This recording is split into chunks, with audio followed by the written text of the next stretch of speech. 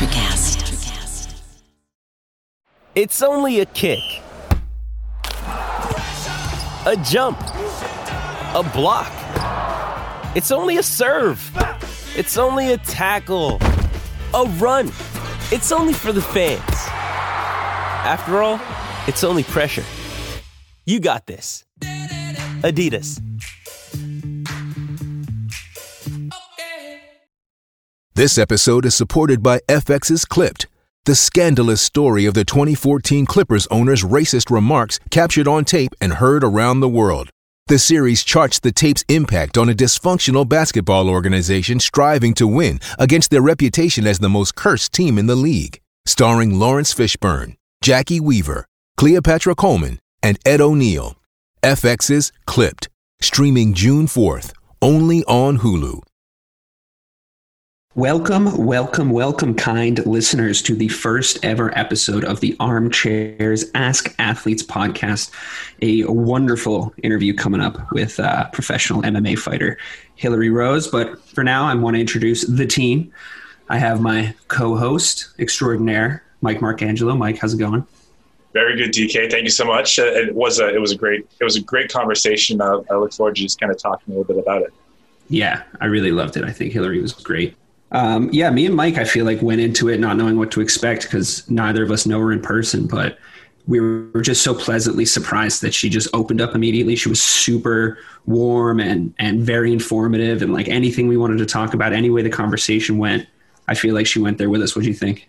Yeah, absolutely. I think she almost went out of her way to make us feel more comfortable, which is odd as the person being interviewed to do that. Usually it's the people that are interviewing the person, but she just had such a natural chemistry about her that it's hard not to just warm up to her. And I just felt like the entire conversation was just a conversation, right? Everything happened naturally. It didn't feel forced in any way. And I mean, I loved, obviously, when you guys listen to the interview, you're going to hear a really cool story that she tells about just training someone for MMA, just a couple basic moves. But that question came out of nowhere. That response came out of nowhere. I loved it. I was shocked. I was pleasantly surprised. Yeah, it was. It's going to be a tough act to follow, I think, but I'm really glad that we got her for our first episode to kick off this show inside the SNSW network. Episode 1, Armchairs Ask Athletes. Hilarie Rose. She fights on TV, ESPN Plus, Dana White's Contender Series, Tuesday, August 18th, and you should tune in, and we'll all be cheering for her here at the Wrap.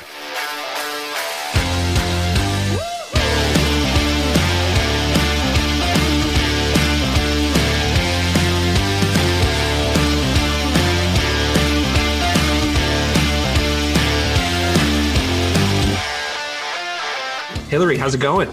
I'm good. How are you guys? We're so good. We're so happy to have you here.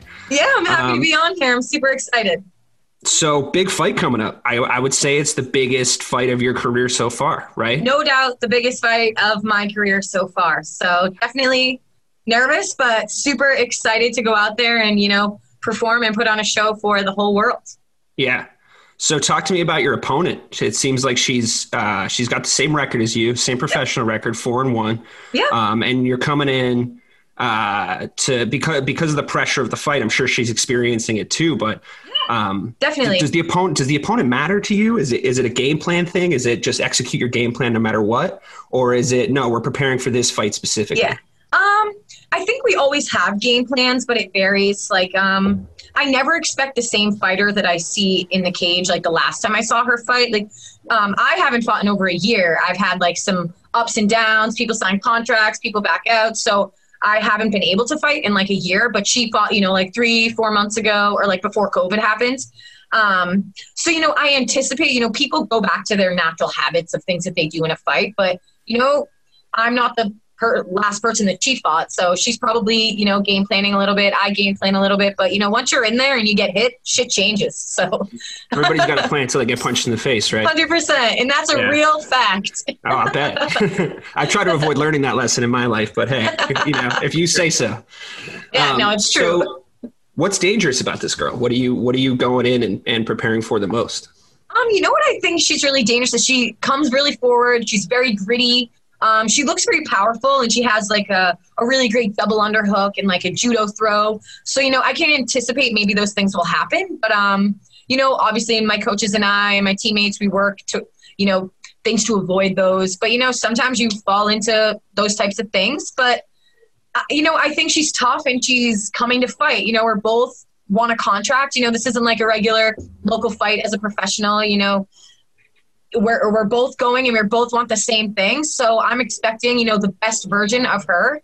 And if she's training as hard as I'm training, I know that she's coming to fight. So it's interesting because I did my homework on you. I watched a few of your fights coming into this, and you say she comes forward, but you come forward. I know people say that, and I don't realize that. Like, that doesn't register in my brain. I feel like I don't come forward, but I guess I do. Really? Yeah. I feel like, I'm just watching you. I feel like that, you have a, this is my mat mentality going in, but, that's why I'm so curious. I'm so interested to see this fight. Cause if you say that she's game, I know you're game. So yeah, we're both game. So I think that's what's going to be good is we're very similar. So when I went out to Vegas, they measure your limbs, they measure everything, and we're identical other than age. So like our limbs are the same, our length is the same, our height is the same. So it's going to be really curious to see like how different we use our bodies and who wants it more. It's a who wants it more situation. Yeah, exactly. Yeah. So it's going to be fun. And the thing is, I think her and I will be able to showcase our skills really well, like by fighting each other. So, maybe she's going to really hit me hard and do something really great, but then the next minute I'm going to really do something great. I think that we'll be able to put on like a really great performance because of the way we both fight. So, I mean, those make for the best fights, right? Go ahead. 100%. Yeah. So you had mentioned, Hilarie, that you haven't fought in about a year, right? And that your opponent has fought within like the last 4 months. So how does that change your training, like regimen and mentality? Like, what do you do differently knowing that you've had a year layoff? With a year layoff, I am a drastically different fighter. I am not the same person that stepped in the cage last time. I got in the cage. I've had a full year of just breaking it down and getting better and focusing on little things, power, speed, fast twitch motion in my jiu-jitsu. So in the last year, I got my brown belt in jiu-jitsu. So I'm getting close to black belt. So, I think that my grappling will be kind of an advantage, if we get to the ground. But, again, it's MMA fighting. So it's not a grappling match. But, I don't think that take the year off is like I'm going to be rusty going into the fight. I had one of my best fights. I broke my hand and had like 16 months off, and then I came back and had one of the best fights I've ever had as an amateur. So I'm thinking that maybe that's going to be similar. I'm going to go out there, really, really nervous, but then I'll feel like I'm back in home once I'm back in the cage. So because it's been so long, I think it's going to almost be an enjoying thing to be in there. And it's like tunnel vision. You're like, woo, you don't even remember what's going on. Yeah. It's an interesting thing in the sport, right? I feel like there's a lot of debate about ring rust and what effect layoffs have on different athletes. From my perspective, it depends on the fighter. You know what I mean? I feel like it depends on if it gets in your head or not, what you've done to improve. I mean, the sport's all about growth. You know what I mean? It's all about growth. It's all about what you can do, in the off season to kind of come back and like improve. Now, if you lose 3 fights in a row and then you take a year off, you might be completely in your head when you come back. You know what I mean? You might come back for the wrong reasons. If you go and fight Floyd Mayweather in a boxing match and then you come back, maybe you're gonna just be a little off, be a little rusty. Who knows? 100%. Yeah. But I think it depends. Rust is a thing. Like, I think it's mental. Like, if you think you're going to go into the cage and you're like, oh, it's been a while, shit, like, how am I going to perform? Yeah. That's mental. So it's literally 90% of fighting is mental. And I think that's probably one of my biggest things is like believing in myself and the self-doubt, like tell myself, oh, I'm getting this opportunity for a reason. I've worked really hard for this, and just continuing to tell myself that, like, I think that I'm fully well prepared and, I know my skills and my ability. It's more just, believing in them and going out there and just fucking doing the thing. So it's just believing in myself. I know I've been training since I was 14. So, my body knows it and my body's going to react, but, I got to just believe and just go out there and do the thing. Yeah. Absolutely. You just brought up something that I really wanted to ask you for like the last week is like, you said that you've been training since you were 14. What was that moment in time like that you knew that you wanted to be a fighter? What happened around you? I'm always really interested in that story. Well, I think being in an MMA gym, you're surrounded by other people who fight, but there's not very many women around. Like, I'm in a gym and I train with another young girl. She's 19. She fights. And when I came into the gym, there was girls in the gym who were older than me, but they did Muay Thai. So it's like strictly Muay Thai stuff, which was like just stand-up based, kickboxing type things. So when I got to like 16, I had my first Muay Thai fight and I was training with some of the girls, but mostly guys. And I think I did these Muay Thai fights which were like smokers, and I kept going for takedowns, which I didn't grapple at all at this point. So I had no grappling experience. But the thing is, I was getting hit, and I was just like, I'm going to put you on your ass now. Yeah. And, you get points deducted for things like that. So I think after those, I kind of was like, I'm going to start to mingle with some jiu-jitsu. And then I became obsessed with jiu-jitsu. And after a few years of training and merging the two together and practicing with the guys here at the gym, that I was like, all right, I want to do an MMA fight. And my coaches thought I was ready. And I had my first one, and I won by head kick knockout, like dead seizing chick on the ground. And I think I was like, holy shit, this is cool. That is cool. So it was cool. And then I lost my second amateur fight, but it's still like, it was good. I had that really good highlight reel. But then, I got my ass checked too. Like, all right, you still have to practice and you have to get better. And like you said earlier, this is a constant sport that's growing. You can't just be good at one thing. You have to be good at everything. So, I can't just be good at wrestling. I can't just be a boxer. I have to be good at boxing, Muay Thai, jiu-jitsu, everything. So, yeah. I wonder how much, like being a woman in sports in general is always a little bit more difficult because the platforms aren't quite as high. Yeah. With MMA, particularly with the UFC, I feel women have been elevated to an equal platform a lot because of Ronda, the levels that she got to. Mike and I were discussing it before you came on. Her career was so interesting to follow because of her draw, her personality, like the things that she was doing. And, because it was so new to see women fighting at this level, I wonder when you're getting into this, how much does it impact your decision making to go, with this sport, I can take it all the way. With this sport, I can become Ronda, I can become Amanda Nunes. You know what I mean? Like, I mean, even in your division alone, if you stay at 115, and, I want to talk later about your weight classes and if you ever think about going up to 125, but if you stay at 115, you're talking about Rose, Joanna. You like Rose? I love Rose. I've been watching her since Invicta, before she was in UFC on Tough. I love it. She is my absolute favorite. I love her so much. That's great. She's the best. She's so cool. The best humble fighter ever. Yeah, and another Rose, Rose v. Rose. That's right. Maybe one That's day. What they call me. They call me Thug Rose. I cross-train at Lozons, and every time they see me, they always yell, Thug Rose! like DC yelling that out there. Yeah, exactly. Perfect. That's awesome. But, these are super high-level girls that are women that are fighting, at this weight class and this platform. And it's like, I love Rose, I love Joanna. I love watching these girls fight. Amazing. And it's watching these cards, because you go, you turn on a fight night on a Saturday, you'll go girl fight, guy fight, girl fight, guy fight. Yeah. And both are compelling and interesting and like everything that's going on. I don't think there's another sport, maybe tennis, but like there's no other sport that I think equalizes the athletes. I agree. Funny enough, because it's cage fighting. Now, like, did that impact your decision-making when you started to train, that you could get a fair shot, like a fair shake at this? I definitely think so. And I think, with the support system that I have, I know that right now I am in the perfect time to be a female MMA fighter. Like 5 years from now, it's going to blow up. Like women are going to be all over the UFC, this and that. And even in the time with Ronda to now, there's obviously tons of women, but I feel that right now I'm in the prime time of women joining and being in the UFC. Like you said, like other sports, you don't see it. Like, maybe tennis, but it's not like softball to baseball. It's completely different. And I think women still know right now that they have to go out there and they have to perform.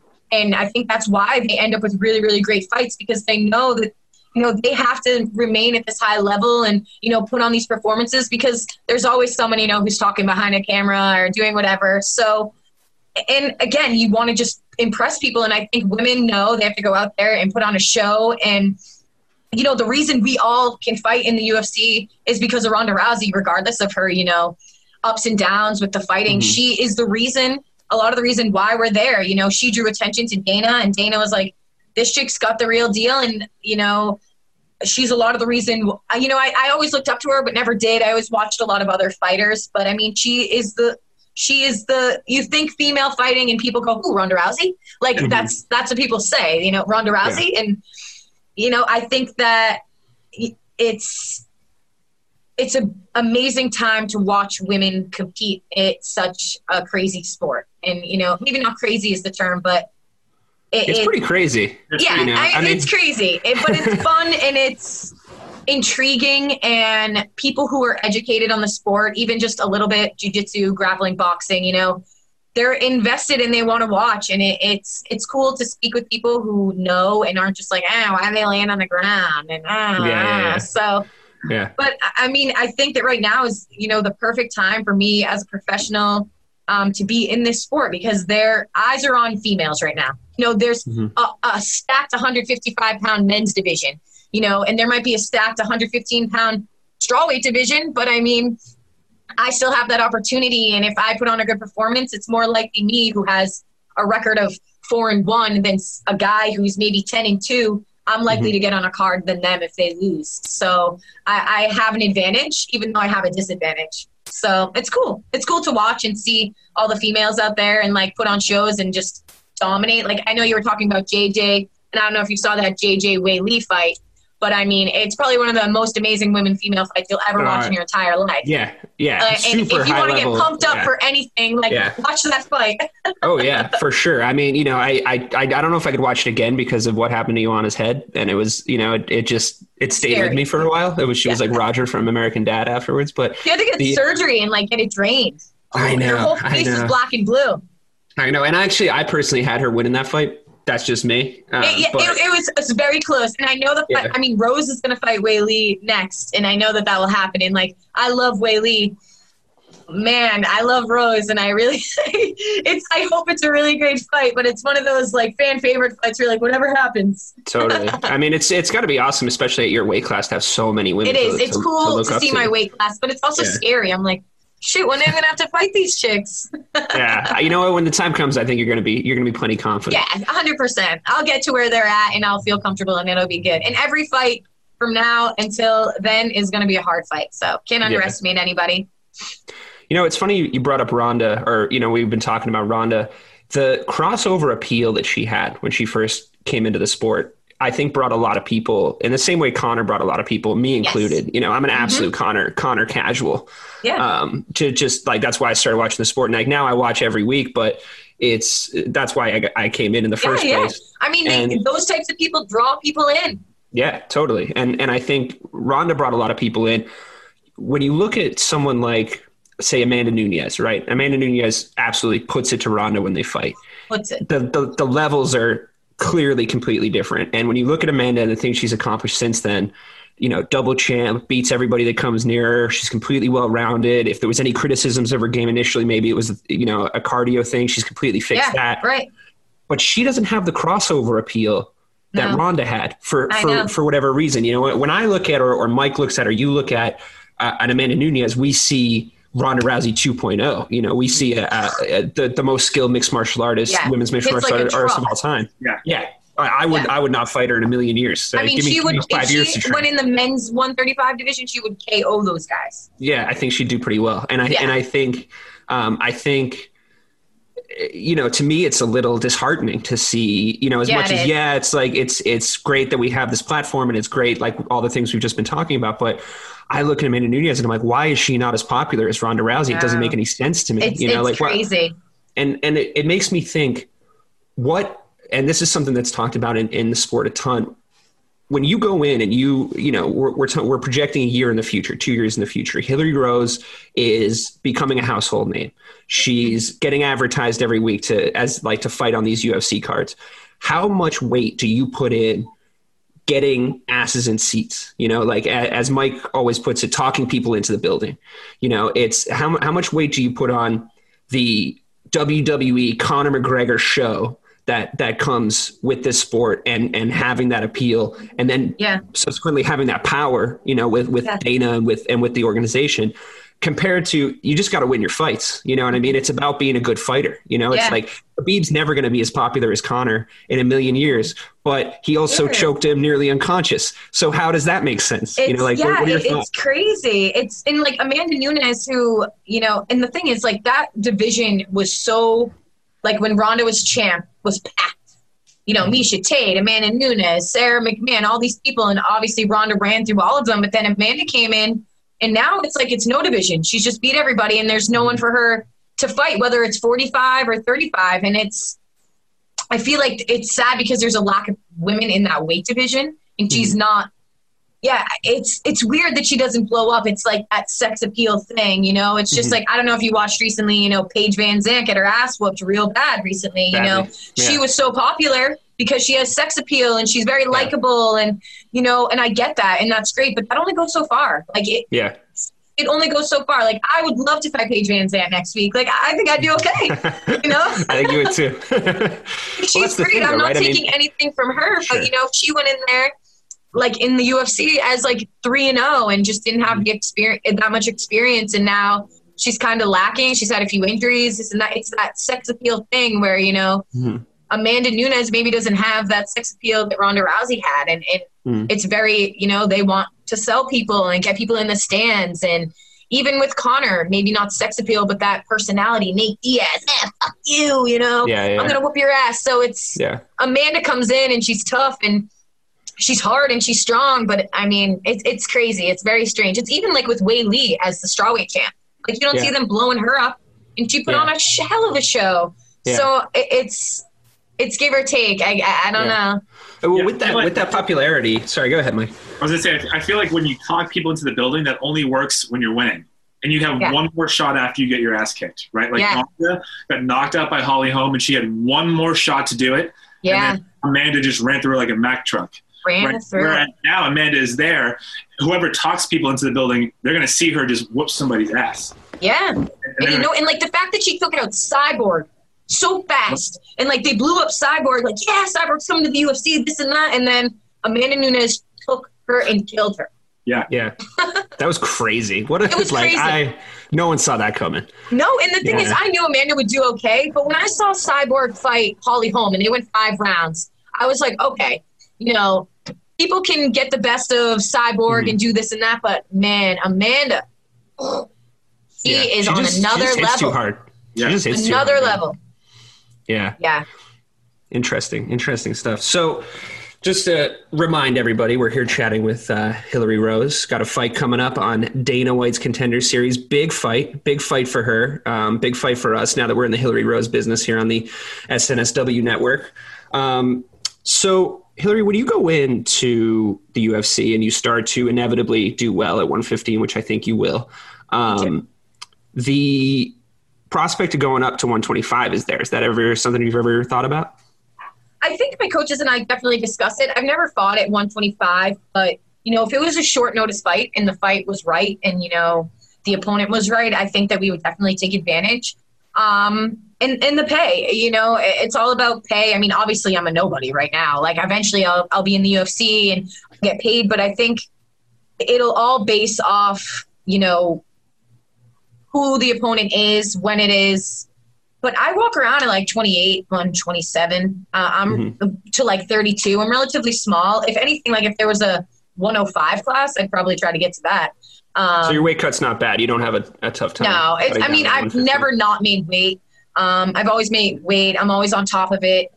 And the thing is, I'm strong at 115. I know that I'm strong and I'm fast twitch. And I don't think that the 25ers would be that much bigger, because I know girls who fight at 125 and, you know, I'm relatively close to some of them. But again, like if the fight was right and it was short notice, and let's say maybe I lose this fight on August 18th and they short notice are like, hey, we got a 125 fight. Here's your time. Let's go. We would say yes. Like, I know that my coaches would say, let's do it. We'll take the fight and we'd roll from there. But I'd probably stay at 115. Let's not entertain the possibility of you losing that fight. I don't think it's going to happen. No, me either. Yeah, I have all the faith in the world. Yeah. That's it. It's interesting stuff to think about that with the weight cutting issue, because everybody always advocates for more weight classes in the UFC. Now, I think in the women's division specifically, I feel like that'd be tough to do, because I just don't think the talent pool is quite as deep. Like I think there's a lot of great fighters at the top. I think there's, a lot of great fighters at the top of every division, but it'd be a lot tougher to spread out those weight classes in the women's division than in the men's division. But I can see where Dana's kind of coming from. It's like everybody's been banging that drum for that. Was the 165 or the 160 165 goes like 170 to 185 and then 185 to 205. Which is crazy. So drastic change. And I mean, I know a lot of guys that could fight, at 190, or like 215 or something like that. So it's give or take. Yeah. I mean, with women, like you said, there isn't that many women. I think that the 115 division and the 25 division is what's really stacked and where most women probably walk around and hold weight. It's easier and more popular. It's harder to cut weight as a woman though, too, right? I mean, it is. I mean, with hormones and stuff like that, it's crazy. So I wonder where that's going to go in the future, when we get more and more women fighters coming in, especially the generation that watched Ronda, that watched Amanda, that starts to go, I can do that. I could, starts to train jujitsu at an earlier age. You know what I mean? It's especially in if you have a little girl and you want her to do something cool and nobody's going to let her play football or, whatever it is, it's like, go make her an ass kicker. You know what I mean? Like how many of those women are we going to see cropping up after this generation, the next generation? Sure. And I teach a kids class and I have a bunch of young girls and they grapple and they do grappling events and they, it's cool to see young girls who have no fear and they go in there and they're the same size as like the kid in their class and they're, picking up the boys and just putting them down and arm locking them. It's really cool to see. And it's awesome because the boys are like, what the fuck? And this young girl's just picking her up and putting her down on their ass. So it's definitely good. And I think it's popular jujitsu. Young kids are very into jujitsu right now. I think girls, where striking is still hit or miss. You don't see as many young girls. Literally.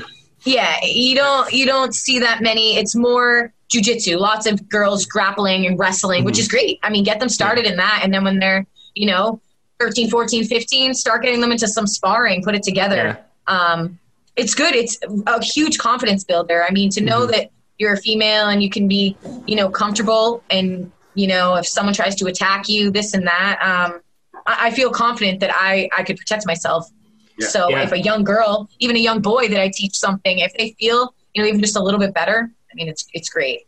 Yeah. And also it's funny that you say that because I mean, you don't necessarily have to be training the next generation of Hilarie Roses to go and compete professionally. It's a good confidence booster. And like you said, if you're put in a situation, if you're a girl and somebody attacks you, like you said, it might just be enough to be calm, and think of what you have to do, because in a situation like that, you freeze up, and if you have any kind of training or any kind of like that, those confidence boosters of like, I've been manhandled before, you know what I mean? In a safe and controlled environment. And I can like get myself out of this. I know the escape, so like, I think that is definitely a super cool and positive thing. And your body reacts like you things that you do over and over again, regardless of like, if someone tried to attack me, this and that, my body would react. Their body would just, your body, whether it's fight or flight, like your body's going to do what it knows if someone grabs you in a certain way or things like that. So even just a little, I have a friend and a teammate, Shane, he was dating a girl in high school and he showed her like a triangle choke from the ground.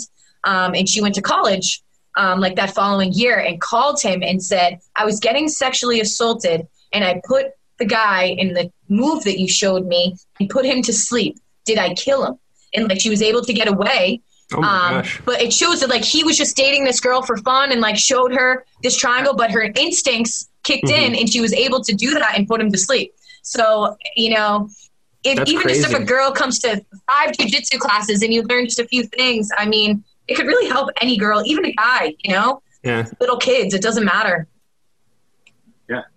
That's awesome. That's an incredible story. And I think I've been thinking a lot about, since you said we were talking about like the stars that UFC's created for like Ronda and Conor on the male side, and how there's no other sport that really is equal, right? And it's sad, but it's true. Why do you think that mixed martial arts and the UFC in particular has no problem leveling the playing fields for men and women?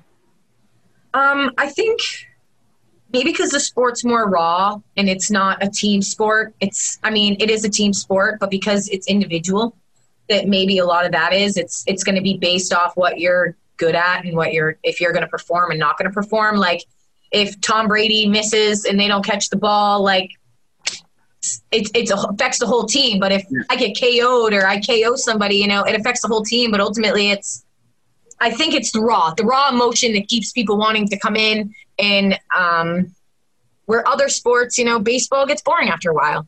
Oh. You know, baseball's great. People love baseball. But I mean, whenever you watch sports, it's going to be action packed. And I think that because it's action packed and it's women and men who are always action packed, like regardless of if it's female or male, they're coming to show up. And it's not just them doing one thing, they're doing a lot of things. And I think that's why maybe it's more popular than women in other sports, because the action's consistent too. You know what I mean? It's you can have a bloody and brutal women's fight just as easily as you can have a bloody and brutal men's fight. And if that's what you're, you know, I feel like when you're first starting to get into the sport, that's what's exciting. That's what's crazy. You know what I mean? Like there's and I watched your fight. I think it must've been 2 fights ago where you're rolling around with this girl. She's on top of you. She's obviously like, she was little squat, you know? And you got her with like a butterfly hook on her leg, flipped her over, and you cranked her with this elbow, and she's just bleeding everywhere all of a sudden. You know what I mean? And it's like the commentators always do the same thing. It doesn't matter if it's at, you know, in Connecticut or at the UFC. They're always going, "Who's bleeding? Who's bleeding? Who's bleeding?" Because her blood's all over you. All over. It's on my face. She's on my bleeding clothes. everywhere. Yeah, exactly. Yeah. And it's like all of a sudden, like it went from kind of an even grappling exchange, kind of going back, and you were kind of getting the edge on the feet a little bit, and then you just hit her with this epic elbow, and it's the whole thing just changes. The whole concept just changes. And this is 215-pound women fighting each other, and this happens. You know what I mean? Yeah. So it doesn't matter if you're, you know, 250-pound guy or 115-pound girl. The action's consistent. You know, it's and I think always consistent. And I think that's why I think that's, you know, softball. You're hitting a big ball. It's not the same as, you know, hitting against a 95 pitch from, you know, a Red Sox pitcher, you know, it's different. So I think with this, they're equal. They're doing the same thing. We're doing the same thing. We're getting in the cage and fighting and doing the exact same thing. There's no difference in sport or game. It's all the same. And I think that's why women are, you know, it's popular and but it's cool. Awesome. In your last fight, I noticed, and I remember seeing a post about this happening, but afterwards, I mean, you got that girl down on the ground immediately. We brought up that Conor McGregor Khabib. It felt like it was a kind of a rear naked choke, but like kind of a face crank at the same time. It was like a face crank. Where you weren't under the chin. I'm like, but you weren't under her chin, right? You had her. It was like slight under her chin, but I was over her chin, so she was kind of like stuck. Yeah, she was done one way or the other. So she was done. She would have crushed her jaw, or I would have just adjusted into her movement, and it would have been done anyway. Right. So, and that happened really quickly. It was a decisive win, and then you got on the mic and immediately started showing your personality. It was Uncle Dana, get me on that Boston card. I don't give a fuck about anything else. I want to be on that Boston card, like whatever. Now that didn't happen. How much do you think of you getting on there and yelling and showing the world that like who you are, and because it seemed so authentic. You were just so authentically pumped up. Yeah. Like after that, in that after fight, do you think that got their attention, or do you like what do you think? I think I knew that they were watching. Like maybe not Dana, but I knew other people were watching, and so I think getting someone's attention is what I really wanted. And you know, obviously that doesn't work out. Things happen. I mean. I knew that other people were fighting on the card too, so I wanted to be in the Boston and fight in TD Garden, and you know that'll happen someday. Maybe not, you know, it didn't happen in October, but it doesn't matter. But yeah, I think I was like, yeah, give me that opportunity. Like you're coming to Boston, you know, there isn't many female fighters from Boston, like MMA fighters. There's only a few. I'm like the first one in New England to get this Dana White Contenders opportunity. You know, New England isn't filled with a bunch of female fighters. And I wanted that opportunity, and I want to be, you know, the first female out there that's really going to put a name for myself and for my team. And, you know, there's tons of guys and I train with lots of guys, but, you know, I'm a female and I want to represent and, you know, put on shows, and, you know, there's not many of us. So I wanted to go out there and be a female on that card and in my home, not my hometown, but, you know, in my home city and, you know, perform. But that opportunity will come. So definitely. Do you think that promo after the fight helped for the Contender Series, or do you think that they saw you do that and say, "Wow, we have something here. Like this girl can fight and speak"? The thing is, I always forget that I can speak very well. Like, I'm always like, oh, I'm a social weirdo. And my coach was like, no, you interview really well. You talk to people really well. I think maybe for sure it did. I had a few like other fights lined up in the meantime, like when I didn't get that opportunity. And Mick Maynard is the guy who picks all the female fights. So like there's Sean Shelby. He does all the matchups for the men. Mick Maynard does all the matches for the females. So I was hitting up his DMs at least once a week saying, hey, nice. I know the Contender Series is happening soon. Please keep me in mind. I want to showcase my skills and do whatever. And like every week, like I would send him a message and be like, hey, don't forget about me. I really want this opportunity. Don't forget about me. And then like February, I sent him a message that was like, hey, I had a fight lined up. It got canceled. Like the girl never like signed the contract. Please, if you think about me, get me on Contender. And like he always messages back and is like, yeah, thumbs up, this and that. And then in February he sent me a message back and he's like, I'm talking to your coach. And then that was it. And then my coach called me. And then in February is when I found out that I was going to be on Contender. So I've known for a while and was originally supposed to fight July 7th. But because of COVID, everything changed. So they pushed it back 6 weeks or 8 weeks, whatever it was. But I've known since February. So I've known for a little while. Oh, what a tough secret to keep, right? Yeah, I'm sure you wanted to tell the world. Yeah, it was hard. I mean, I definitely told a few close people to me because, it's too exciting to keep in. But they know not to say anything. Like, I told my sister and she cried. And she was like, oh, my God, I can't to tell everybody. She's like, I told a random person at work who doesn't even know you. But I had to tell someone. And I'm like, that's okay. I'm like, I get it.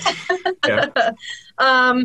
But yeah, it was exciting. Even when I was in Vegas a few weeks ago, I was like, hey, when can I talk about this? Like, is this something that we can talk about soon?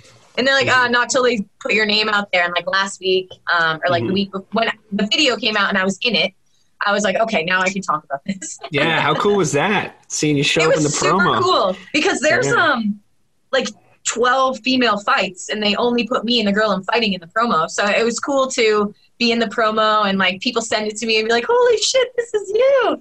And I was like, I know, it's so cool. I like cried. I was like, this is awesome. You've got the star power thing down. Now you just got to go win a few mixed martial arts fights. That's the easy part. That's right. I just got to keep with it. Oh, that's so great. Did I see you were training with Platinum Mike Perry recently? Did that happen? Okay, no. My strength and conditioning coach's name is Mike Perry. He's not actually Platinum. Platinum Mike Perry. I get people who send me messages like, Mike Perry, you're training with Mike Perry? And I'm like, no. Strength and conditioning coach. This guy's much better than Mike Perry. I was going to say, because like, level. Yeah, you're like going to train with Mike Perry. I'm like, what's he going to teach you how to do? Get your nose broken? Get myself in trouble? Yeah, exactly. Get a bar fight? Yeah, right. Oh, that's funny. Oh, I didn't realize that. Oh, he's the superior Mike Perry for sure. Yeah. So coming into this, like, what kind of, like, I personally in the UFC love pageantry, all the pageantry that goes along with it.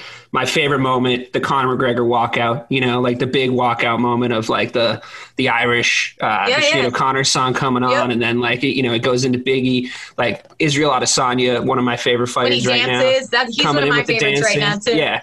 Now, obviously, we can see clearly from this interview and from, some of the other stuff we watch, you've got all the personality in the world. What kind of thing do you think you can showcase going in for walkouts, pageantry, all this kind of stuff? Are you focused? Are you laser focused going in? Does that stuff not matter to you? What is it? Usually, like, the thing is, I don't fight with anger. Like, I love to fight. Like, fighting is who I am.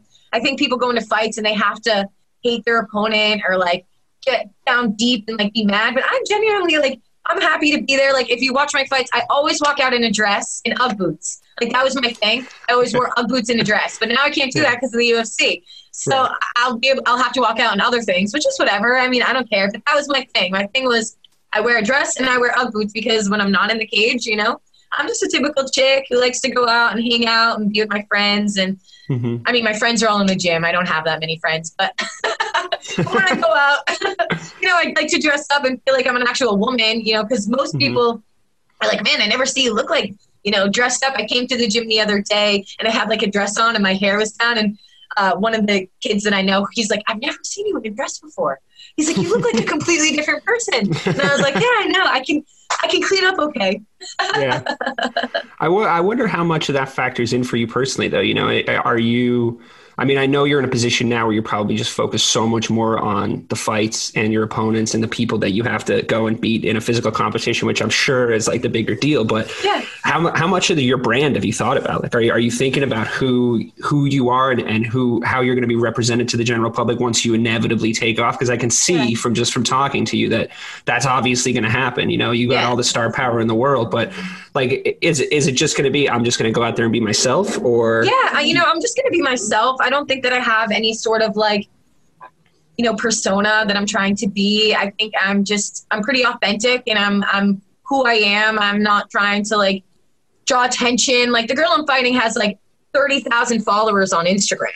And like, I got like 1,200 followers on Instagram. Like I'm not displaying myself in a certain way. Like I'm very confident in who I am and my ability and my skill. And I think, maybe as, I get more popular and the media gets more popular, that maybe that'll change. But, for me, it's more just being my authentic self. And, I find that I'm a likable person, and, if I'm likable, people will like me. And if I can perform, people will want to watch me perform. So I think with the two of those together, that's, very beneficial for me. You watch some fights, like you said, you watch fights like Carla Esparza. I mean, she's great, but she doesn't have a personality. Like you need a little bit of a personality. You need to go out there and be able to talk to people and get people to like you inside and outside of the cage. And I think that that's really important.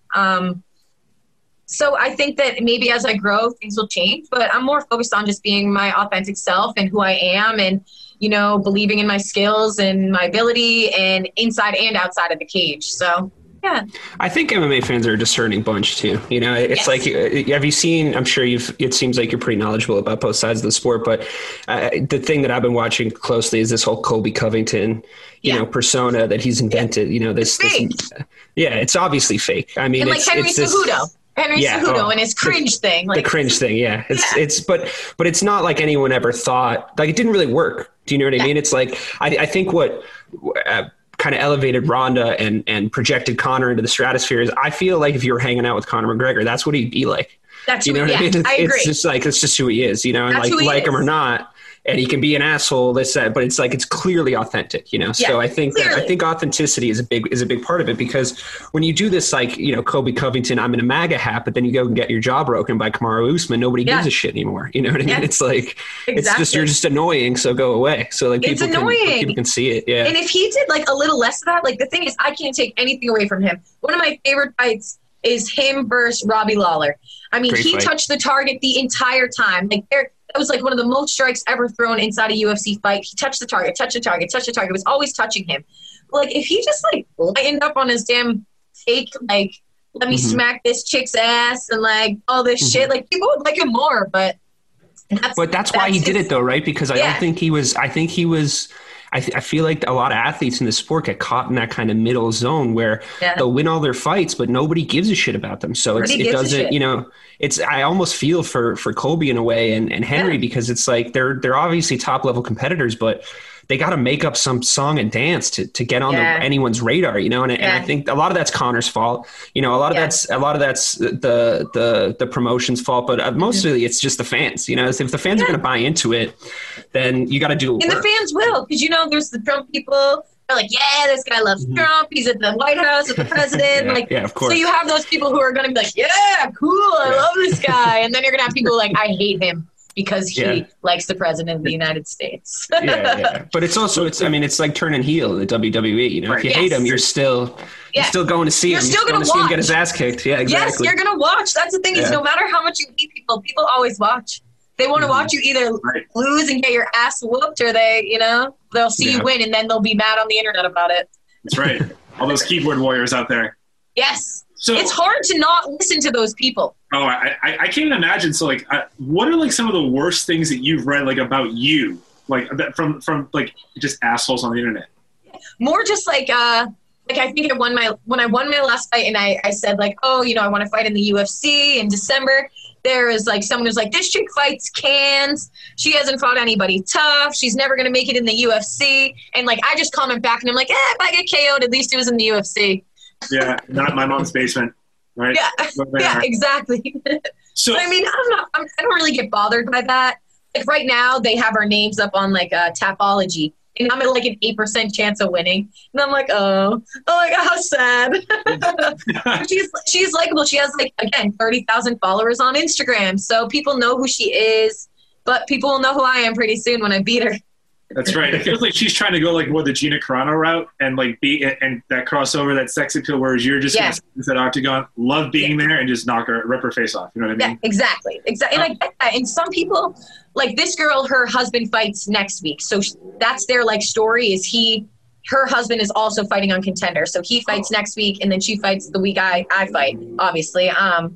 So like that's kind of their story, like them starting with the bottom and getting up to here, and I think that's great. You know that they did that and they're together, but you know some people won't give a shit. Yeah. So we were talking about before about like that call out to Dana, right? Have you had any interactions with him? And not, I don't want to like break any bubbles. Like, what is he like if you have? I've never spoken to him ever. I think the first time I'll meet him is fight night, and I'm probably gonna be like, holy shit, you could be my boss soon. You should definitely say that. You should definitely say that. I know. I think I'm more excited fighting in the UFC and meeting Joe Rogan. It's really what I want to do. Yeah. It's interesting, you know, like personalities like that in the UFC have brought such a strange and fun thing to the brand. Yeah. Like Dana White is such a lightning rod for people in a way that like, you know, I have opinions about some of the things he's done, but you can't help but respect the guy for respect him. The things that he's put together, you know, sports going right now. He was keeping fighting going, and people, I mean, regardless if people hate fights, they were watching during quarantine and during this COVID time. Like it was the only sport that was on TV, and you know, people were watching. And he's smart, and he goes, "I'm going to keep shit alive, and I have the money to do so. I'm going to do it. I'm going to do it right." Like that's the thing is he got a fight island, and he had everybody tested, and they were there for a month. Like he's smart, and he educated himself. And the thing is, people hate on him because he's making it work. And, you know, he's lucky to make it work. I think other sports had to watch him and learn from him in order to get shit start going again. It's true. We talked pretty extensively on our main show about how badly baseball bungled this entire thing and how it's funny to watch in 2020, everything just be put in its ass. It's like you look at America's pastime, you know, classic nostalgia baseball, just completely failing and fumbling through trying to get this back on. And then you look at professional mixed martial arts, cage fighting, just branding, like getting the fights back together, like getting asses in the seats. Now, I mean, there's obviously some practicality points there. It's like it's two people in a cage, which is helpful. You know what I mean? As long as those two fighters are COVID clear, you know, and everyone around them, whatever. But I mean, you can't help but give it up to the guy. You know, I'm sure he worked his ass off over those few weeks of maybe we'll fight 100%. On an Indian reservation. Maybe we'll fight on an island. Maybe we'll fight, you know, in Abu Dhabi, like whatever it was, you know. So and the thing is, he wanted to make it work, and he did. And that's, you know, you can't, like you said, you can't not give him props for that.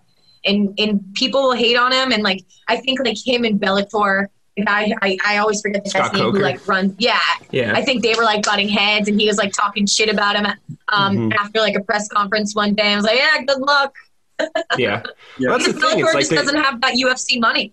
You know, he's the reason why everybody knows about mixed martial arts. You know what I mean? It's like the only way I can sit and yell semi-intelligently at the screen watching a fight is because Dana White, you know, 2 decades ago started to put this stuff together, you know, and Chuck Liddell and Tito Ortiz like had a rivalry, and then like we went from there, you know what I mean? So you got to give the guy props for that at least. For sure. And it's the biggest promotion, you know, it's the reason why there is Bellator and all these other promotions, and that they're popular because of UFC blowing up. It makes people who watch the UFC want to watch the other fights, want to watch Bellator, want to watch one championship. Like it's all because he's made UFC so big, and now everyone's like, oh, now Bellator's on tonight, got to watch Bellator.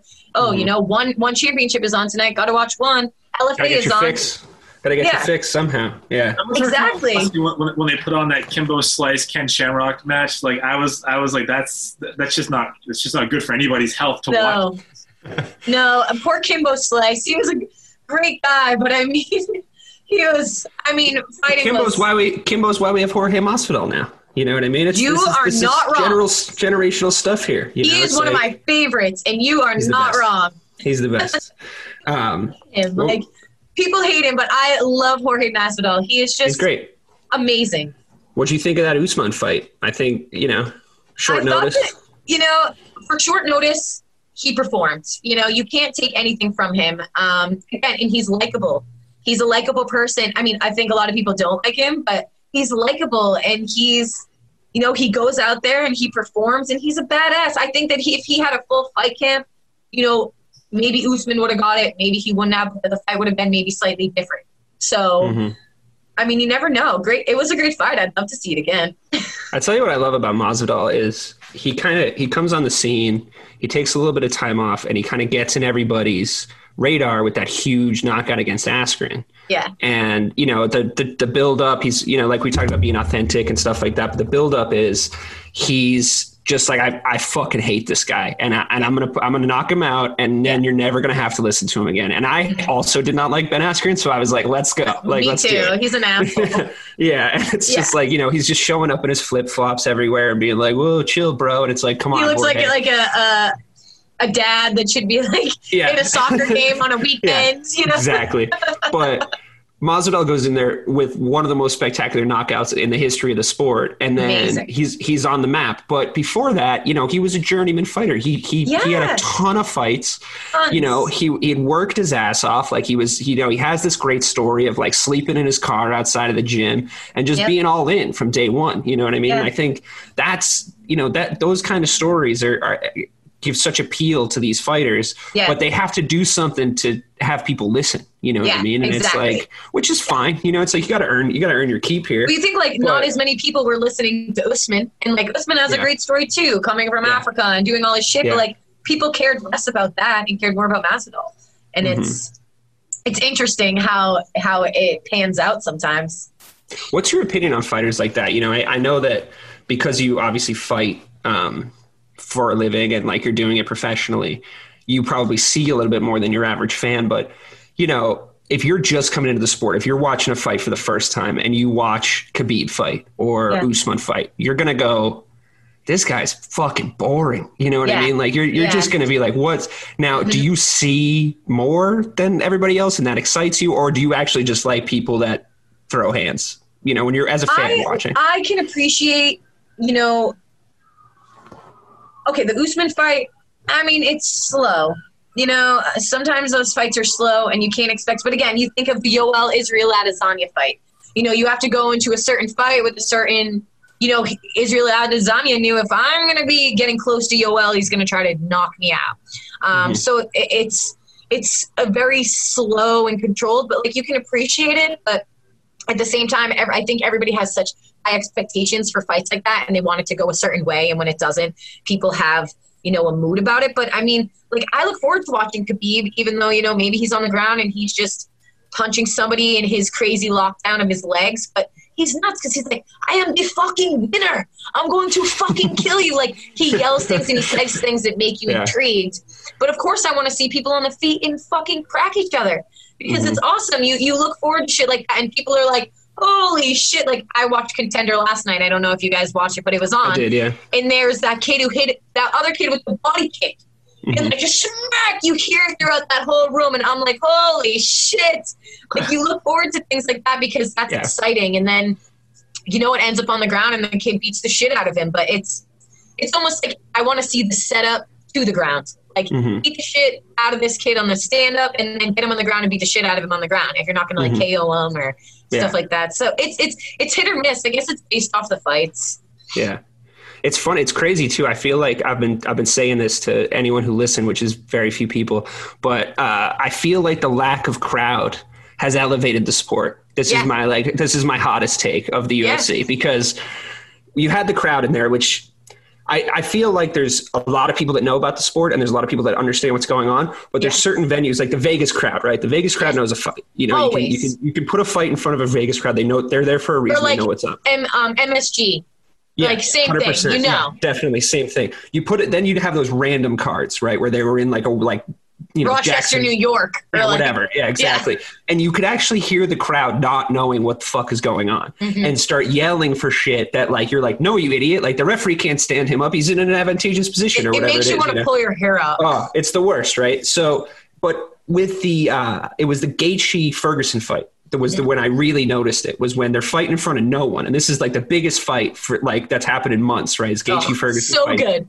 And every time Gaethje hits him, you're hearing this crunch, and you're like, oh my God, this sport needed this. You know what I mean? It does. You have to be close to the action. You know what I mean? It's close, and you can hear the commentators, you can hear your corners. You can it's amazing because you think, and there's no one to, I think sometimes the audience, not always, but sometimes like you hear people booing, and like even though the judges maybe know what they're doing, maybe they don't, sometimes it reflects.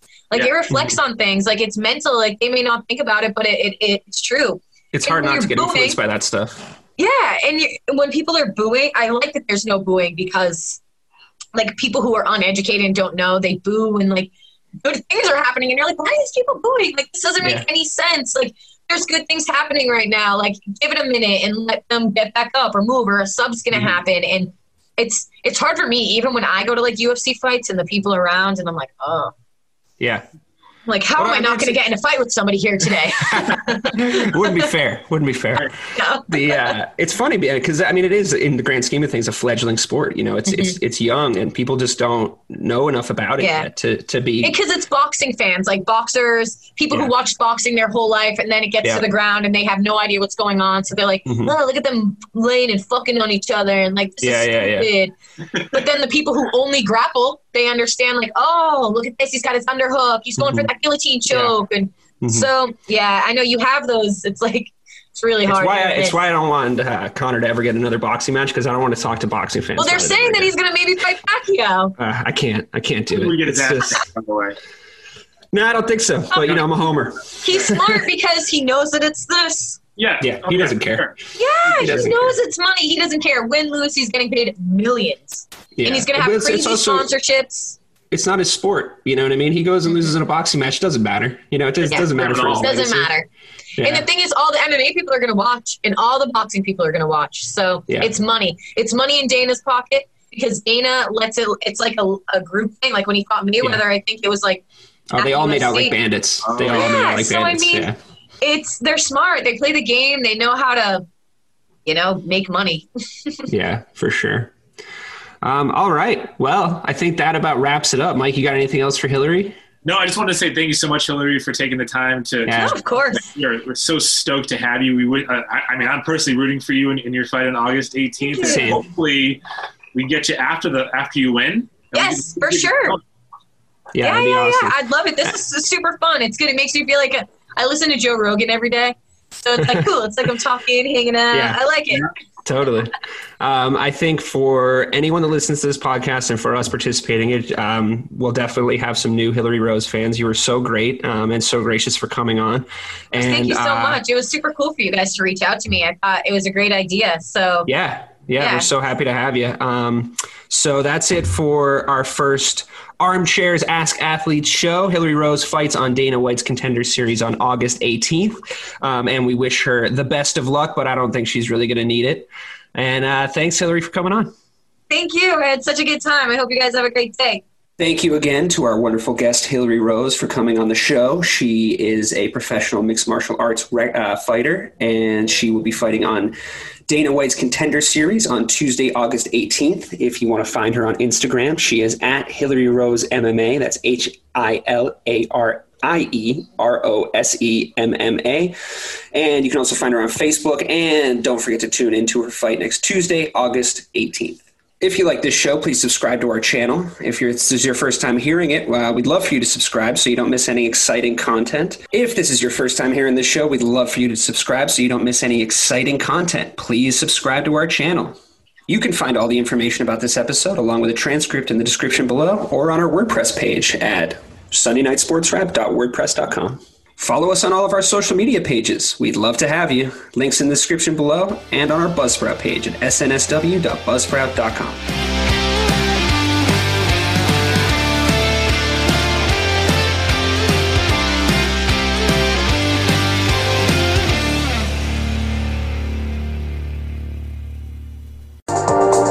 Welcome to Sarah Talk Solutions. Ladies and gentlemen, you've tuned into a bit of a different type of show. I'm Sarah B and I'm your host. You can find me on my IG, which is Aussie_Sarah_LA. I talk about amazing, relevant conversations and topics and what functions that goes on in this magical, wonderful, wonderful city of the City of Angels. My IG, which is Aussie_Sarah_LA. Electric acid. Electric acid. Welcome to Tuning Into Sound Wellbeing, where we harmonise your mind, body and soul. I'm Amanda, your sound therapy expert. And I'm Stephen, the curious explorer uncovering the mysteries of sound. Together we explore vibrations, frequencies and the power of sound therapy and tuning forks. Discover ancient wisdom, reduce stress and tune into a healthier life. Subscribe to Tuning Into Sound Wellbeing today.